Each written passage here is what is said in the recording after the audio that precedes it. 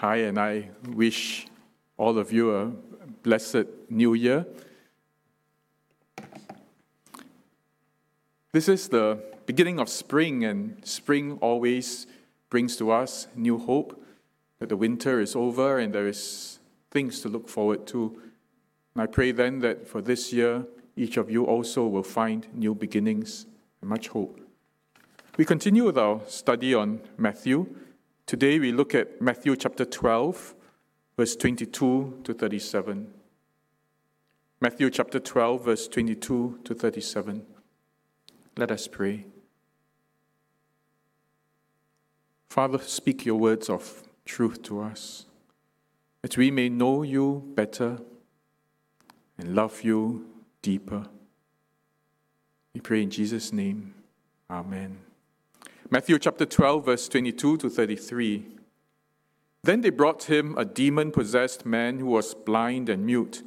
Jesus healed him so that he could both talk and see. All the people were astonished and said, "Could this be the son of David?" But when the Pharisees heard this, they said, "It is only by Beelzebul, the prince of demons, that this fellow drives out demons." Jesus knew their thoughts and said to them, "Every kingdom divided against itself will be ruined, and every city or household divided against itself will not stand. If Satan drives out Satan, he is divided against himself. How then can his kingdom stand? And if I drive out demons by Beelzebul, by whom do your people drive them out? So then they will be your judges. But if it is by the Spirit of God that I drive out demons, then the kingdom of God has come upon you. Or again, how can anyone enter a strong man's house and carry off his possessions unless he first ties up the strong man? Then he can plunder his house. Whoever is not with me is against me, and whoever does not gather with me scatters.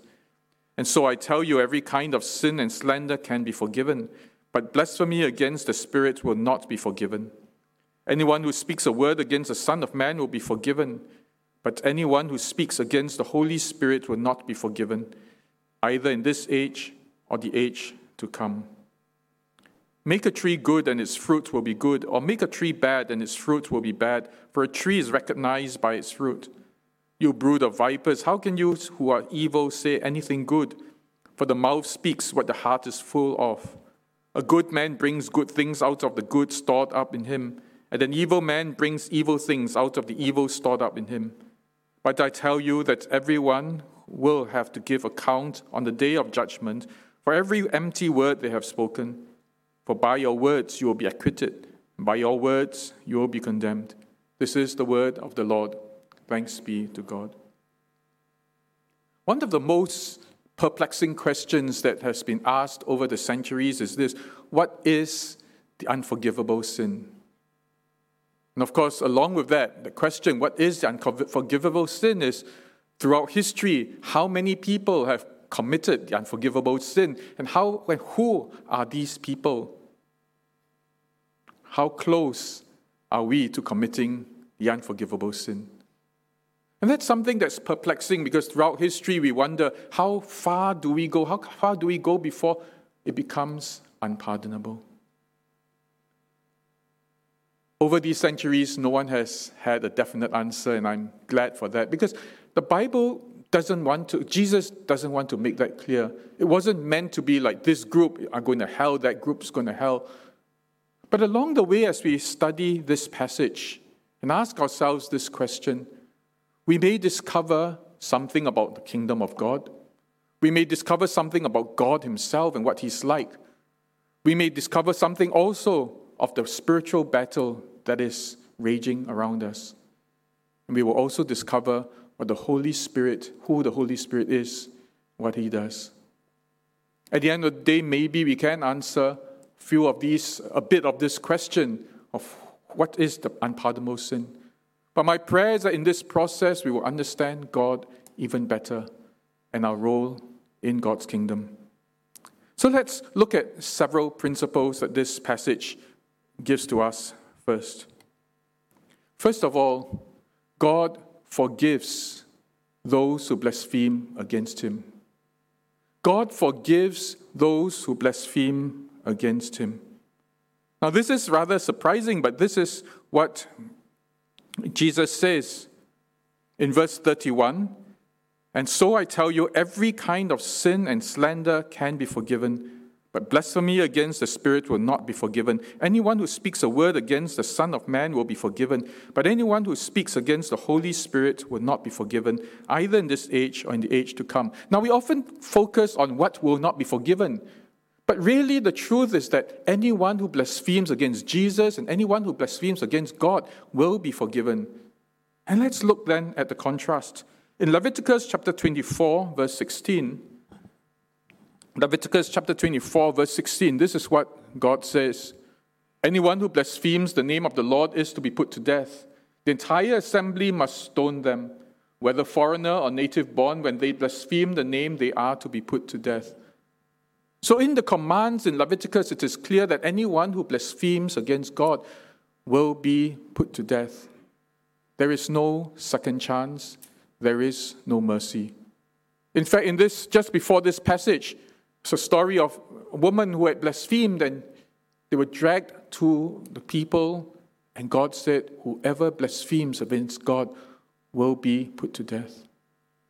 And it is rightly so. Think about what it means when you insult a king, a monarch.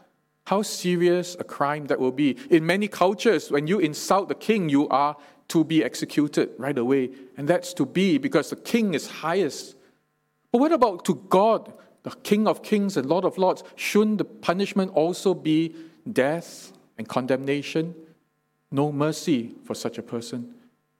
Such is what we all expect. And it is normal that if we were to insult God, if we were to blaspheme God, if we were to curse God, surely the punishment is death. But here Jesus says, no, you can be forgiven.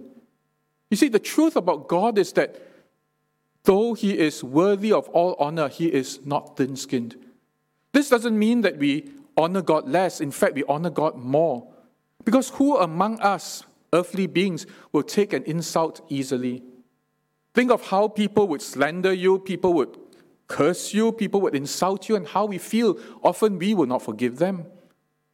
Much less should God forgive them. And yet when Jesus says, by implication, only the Holy Spirit, only blaspheming against the Holy Spirit, will there not be forgiveness? Which implies first that if we blaspheme against God, there will be forgiveness because Jesus is the representation of God. And Jesus says, if you blasphemed against me, you can be forgiven. And then we look at the crucifixion. Just before the crucifixion, the soldiers hurled insults at him, laughed at him, mocked him, tortured him. And at the cross, Jesus said, Lord, Father, forgive them, for they do not know what they do. At the end of all the insults that Jesus experienced, Jesus said, forgive these people. And when Jesus is the representation of God, it is also the same as God saying, I forgive all those who have insulted me. This doesn't mean that God is not worthy of respect, because He is still King of Kings and Lord of Lords. It means that God is worthy even of more respect, because among all deities, among all kings and rulers, this God will not take it out against us when we dishonor Him, when we insult Him. It should bring within us greater appreciation, greater gratitude, greater praise and honor to God, who though is worthy of all honor, will not take it against us when we dishonor Him. The first truth then is that God forgives those who blaspheme against Him. God forgives those who dishonor Him. And so in saying all this, Jesus was actually shifting the attention to something even more important. Throughout history, the Pharisees had been saying, yes, we'll stone whoever dishonors God. But Jesus turned that around. And this gives us a different appreciation of our God. Yes, we honor God. We want to honor God. But we honor God from our hearts, not because it's mandated, not because when we do not honor Him, He kills us. He doesn't do that. Second truth, there is a raging war around us. There is a raging war around us, which most of us do not want to acknowledge. There is a raging war around us that most of us do not want to acknowledge. Jesus here healed a man who was blind and mute. But the Bible says that he wasn't just blind and mute. He wasn't born that way. He was possessed by demons. He was possessed by demons. And Jesus cast out that demon, that this man could hear and he could see. He could speak and he could see. There were many, many people who came to Jesus to be healed. The Bible says that many came who were demon-possessed and Jesus cast them out. And one of the questions that I often ask is, what happened? Where were these people before Jesus came? There was the temple, there was the synagogue, there were places of worship. People were worshiping God. And yet, hordes and hordes, multitudes of sick, multitudes of demon-possessed people could not be found anywhere. Nobody wanted to see them. Perhaps there was little hope for them, and hence nobody wanted to see them.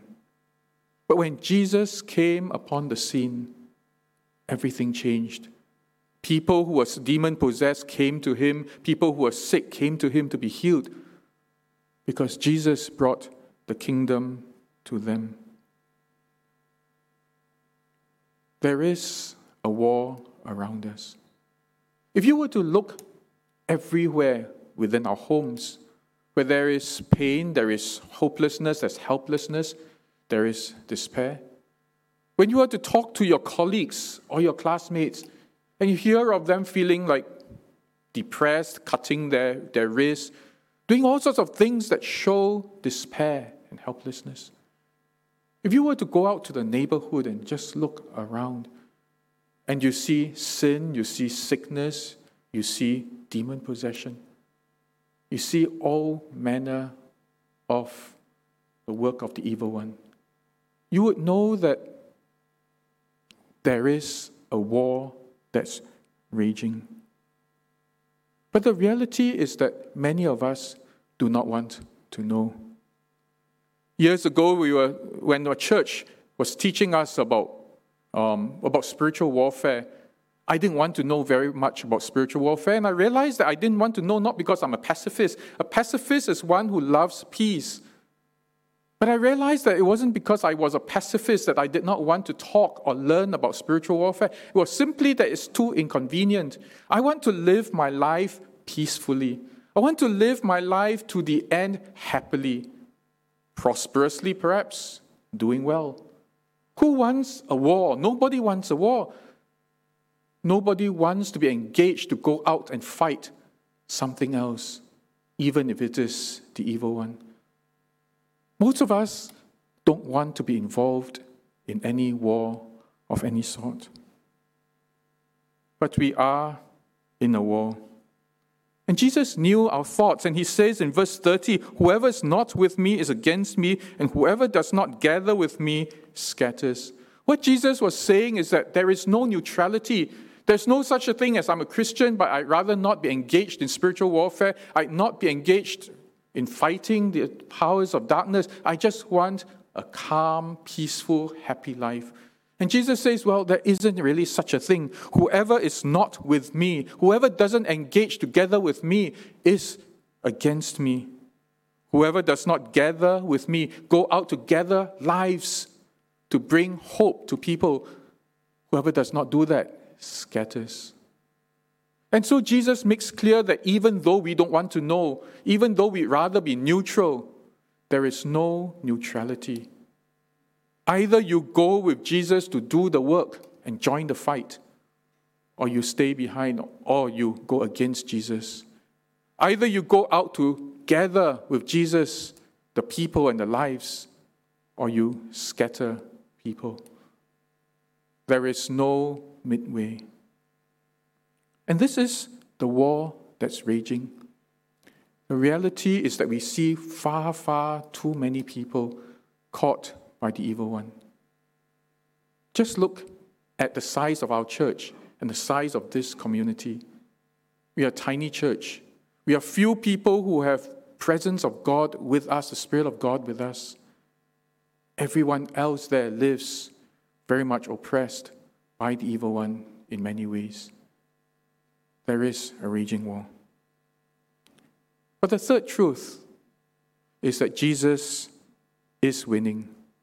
It's not always apparent when we see the amount of work that's outside of us, when we see the amount of work that's within us, when we see the amount of work that's around us, in our homes, in our workplaces, in our schools, then we think, well, are we really winning a battle? The truth is that we are winning the battle. Jesus says in verse 28 and 29, "But if it is by the Spirit of God that I drive out demons, then the kingdom of God has come upon you." When Jesus started to drive out demons, he was saying that the kingdom of God is now with you. God's kingdom has come upon you. And then in verse 29, he says, again, "How can anyone enter a strong man's house and carry off his possessions unless he first ties up the strong man? Then he can plunder his house." What Jesus was saying is that when I have started delivering people from the grasp of the evil one has been tied up. No longer is he powerful, no longer is he able to protect his house, protect the kingdom of darkness from the kingdom of light. When I have started by the Spirit of God to deliver people, then God has won the victory. Sometimes things don't look that cheery, but the reality is that God has won the battle, and that is very strong news for us as we look at the next point. The fourth point then is the work of the Spirit. It is the Spirit who does the work. It is interesting that in verse 28 it says, "If it is by the Spirit of God that I drive out demons," who was the one who drives out demons? It was Jesus who called out the demons and told them to leave. But who was the instrument of that? It was the Holy Spirit. It was the Holy Spirit who, by his power, drove out the demons from this man. Now that's a little maybe confusing, but it allows us to understand who the Spirit really is. Jesus called out the spirits and asked them to go. It was the Spirit of God that did the driving out. The Spirit of God is like the power of God, the nerve center of God that does the work. And so we come to ask that question, why is blasphemy against the Holy Spirit unpardonable, but blasphemy against God pardonable? Is the Holy Spirit more powerful than God, more important than God? Or is there a different principle to it? Let's look at John chapter 16, verse 3. John chapter 16, verse 3, Jesus says this, "But when he, the Spirit of truth, comes, he will guide you into all the truth. He will not speak on his own, he will speak only what he hears, and he will tell you what is to come." First of all, the Holy Spirit will not speak on his own. He will speak only what he hears. That means the Holy Spirit is not the supreme one. He is like the mouthpiece of God. He speaks what he hears from God. But the Holy Spirit is also the one who will guide us into all truth, guide us in all things. The Holy Spirit then is not autonomous. He's not the one who commands all things. He hears what God says to him. When Jesus casts out demons, he's the one who pushes demons out to drive out the demons. Basically, the Spirit of God is like the heart and the nerve center of God. He represents everything, the agenda of God. And that is why it's important. God does not hold his honor jealously. What he holds jealously is his agenda that he delivers people from the evil one. God does not care so much about himself or his name. That's not important to God. What's important to God is this agenda that he will deliver the world from the grips of the evil one. That is why the Holy Spirit is so important. But how reassuring this is to us. That first of all, we are all called to battle, but not in our own strength, certainly not in our own wisdom. It is the Holy Spirit who will speak truth to us and will guide us in ministry. It is the Holy Spirit who will tell us what to say and how to reach out. It is the Holy Spirit then who will change lives and speak to people. It is not our words. We can say a lot of things. It is the Holy Spirit then who will convict, bring conviction to hearts. When we pray for healing, it is the Holy Spirit who will heal. It is not us. And therefore, whether we are powerful or not powerful, it doesn't matter. We need to be obedient. In obedience, the Holy Spirit works through us and works powerfully through us. It's nothing about us. And that's the assurance for each one of you.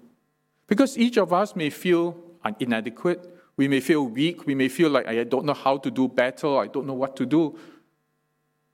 The truth is the Holy Spirit will guide you. And as you pray in the Spirit, and I'll teach you a little bit step by step, as we allow the Holy Spirit to work through us, then when we pray for someone, it is the Holy Spirit who does the healing, who casts out demons, who does all that work. We need not worry. But neither should we be arrogant. Neither should at the end of the day say, wow, I'm such a good prayer warrior. Wow, I'm such a great healer. Wow, I'm such a great prophet. Or wow, I'm such a great teacher. Nothing of that sort, because none of it is ours. It is the work of the Holy Spirit that does that. And so it is a powerful thing and yet a humbling thing. It is powerful because it is God who will do the work, and we can see victory in our homes, in our workplaces, in the community. But it is humbling because nothing of it, none of it, belongs to us. And so now we come to that question, what is the unpardonable sin? Basically, few of us need to worry that much, and yet we need to be alert. It was about the Pharisees. The Pharisees saw, not just the Pharisees, but all of us who become like the Pharisees. But let's look at it. The Pharisees saw Jesus casting out the demon and healing this man. Everyone knew. It says all the people, in verse 23, it says all the people astonished and said, could this be the Son of David? They all knew that this was the power of God. And then the Pharisees said, it is only by the prince of demons that this fellow drives out demons. Clearly, these Pharisees knew that it was a lie. It wasn't like they were in doubt and wondering, well, can it be? It was so clear to them that this was a lie, and yet they uttered it. Why do I say it was so clear? What? Two things. Jesus said, first is common sense. If Satan were to drive out Satan, you wouldn't have a spiritual battle anymore. Satan would have been gone centuries ago. If Satan was always at war with Satan, you've got nothing to worry. He's gone. He's killed himself. Certainly, he is not, and he is still raging a battle. But secondly, your people themselves are trying to cast out demons. So what are your people casting out by? Is it by God's power or by the power of demons? Surely you know why these demons were cast out. They were cast out by God, by the Spirit of God, and certainly not by the demons. It was so clear to the Pharisees. And yet in the Pharisees' malice and jealousy, perhaps in their sin and the hardness of their hearts, they still said, this is by Satan. What they had contravened was not insulting to God. What they had done was to go against God's dream, God's mandate. That's the Holy Spirit. God's mandate was that he would set people free. But imagine the commanders, these were the leaders of their religion. They were the commanders of people, the faithful. If within their own ranks, they would say that God's work is that of the devil, then what they were seeking to destroy was God's agenda to save the world, not about insulting God. And so the statement that Jesus said, every household that's divided against itself has two meanings. First, it's obvious that it is not the devil who's driving out the devil. But secondly, if you within our own ranks and high-ranking people within our own ranks would then fight this agenda, do you not destroy the work of God? And that was such a sobering thought, That you who claim to be the leaders of your faith are now destroying the very work that God is setting up to do. You are accusing the work of God, the Spirit of God, to be that of the devil. And then Jesus goes on in verse 33. He says, make a tree good and its fruit will be good, or make a tree bad and its fruit will be bad, for a tree is recognized by its fruit. A good man brings good things out of the good stored up in him, and an evil man brings evil things out of the evil stored up in him. What Jesus was saying is that this sin was not an accidental sin. It was not a slip of the tongue. It did not just come out because you were too excited, you weren't thinking. But Jesus was saying that this evil, this blasphemy came from your heart that was cultivated in your heart. It grew and it grew and it grew. Make a tree good and its fruit will be good. What came out from the mouths of the Pharisees were things that had been stored in their hearts and had grown and taken root in their hearts, the hardened hearts, and therefore they spoke it out.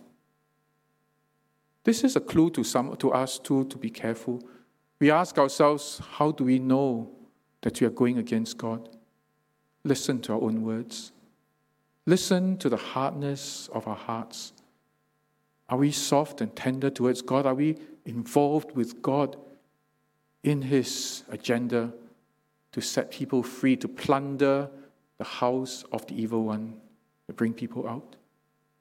Or do our hearts speak a different thing of hardness, of malice, of lies before God? We don't know where the limits of this sin is. It is a growing thing, a hardening of hearts to the extent where no longer will we turn to repent. It is a hardness of hearts that seeks to destroy all that God is doing.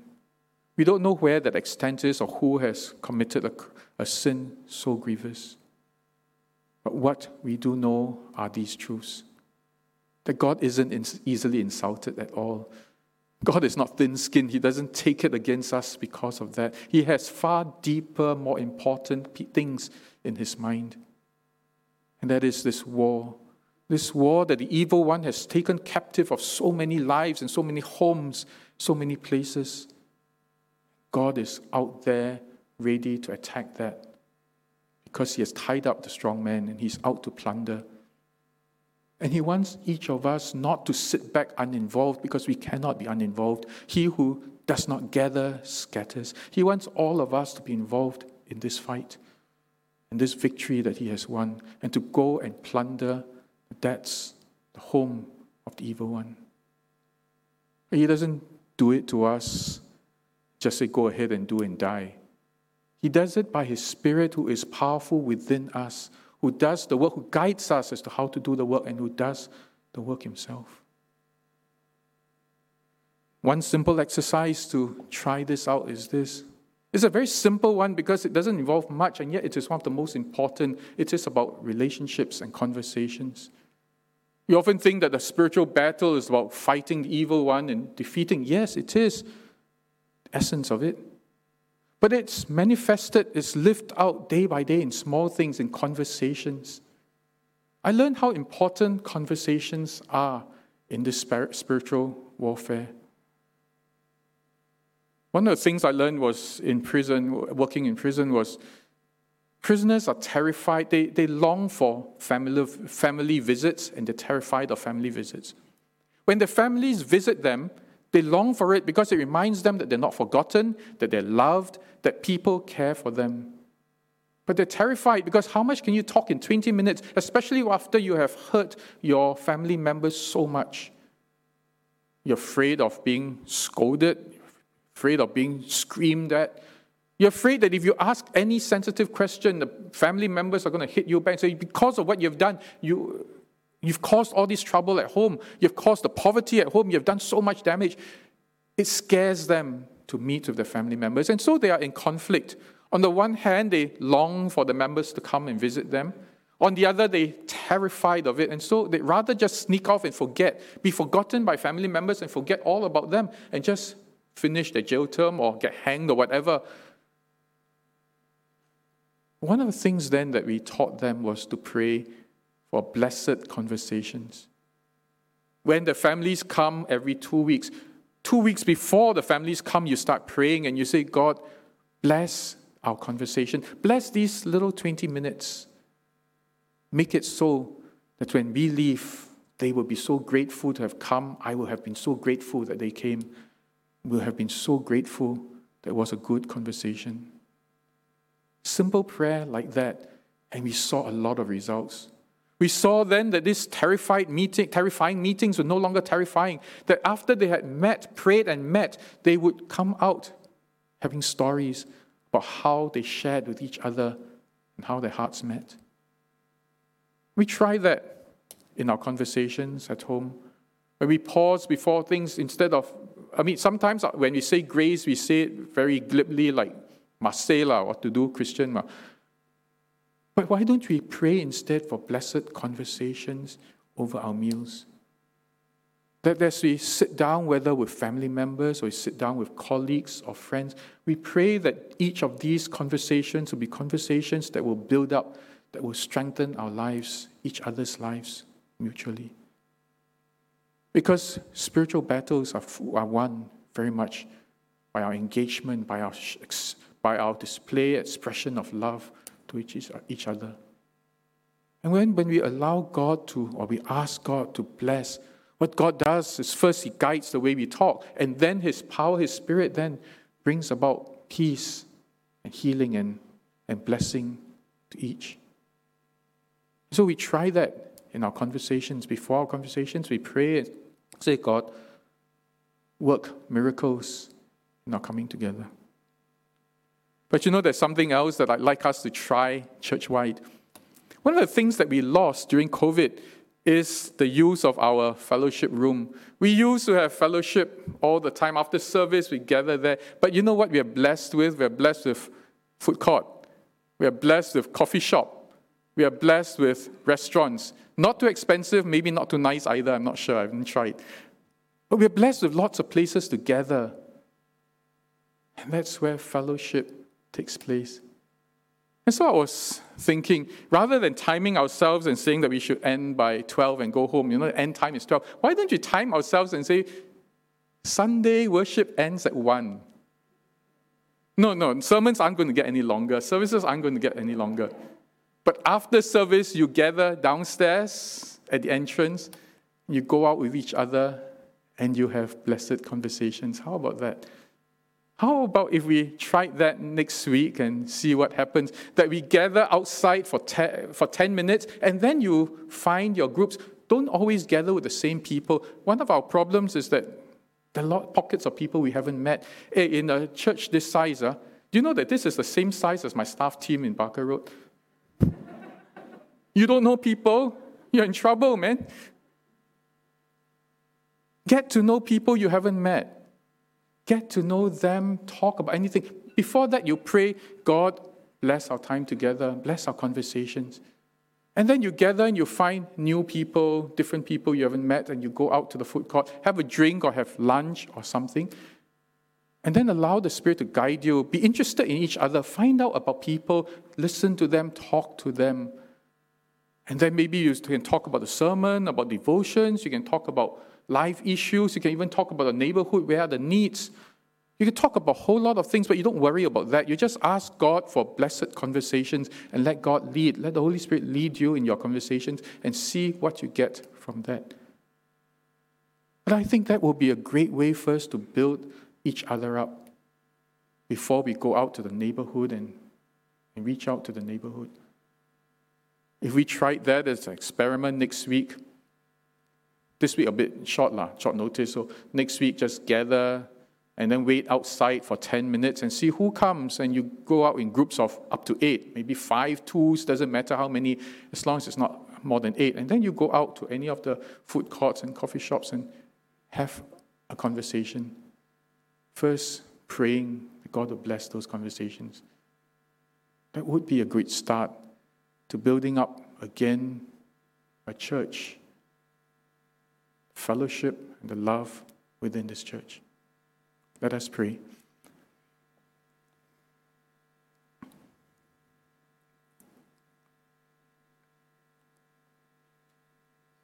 Father, we thank you for your great mercy that though we sin so much, even when we curse you and even when we insult you and blaspheme against you, you do not take it out against us because you love us so much.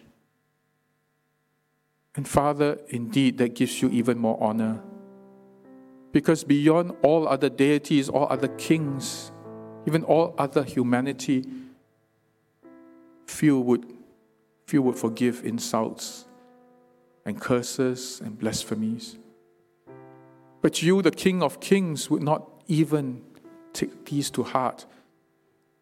And even when wicked men insulted you and cursed you and smote you and crucified you, you said, Father, forgive them.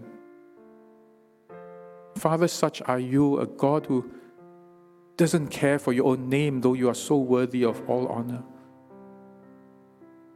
But Father, you care. You care for each individual. One single demon-possessed man who couldn't talk and who couldn't see, and you loved him. You see each of us, Lord, each of us insignificant beings, and God, you want to bring us into your kingdom and to let your kingdom reign in our lives. Such is your love for us, such is your commitment to us. That the only thing that bothers you, the only thing that hurts you and makes you really angry is when we turn against your plan to bring more people into life. Help us to see, Lord, that in this raging battle, we are the victors.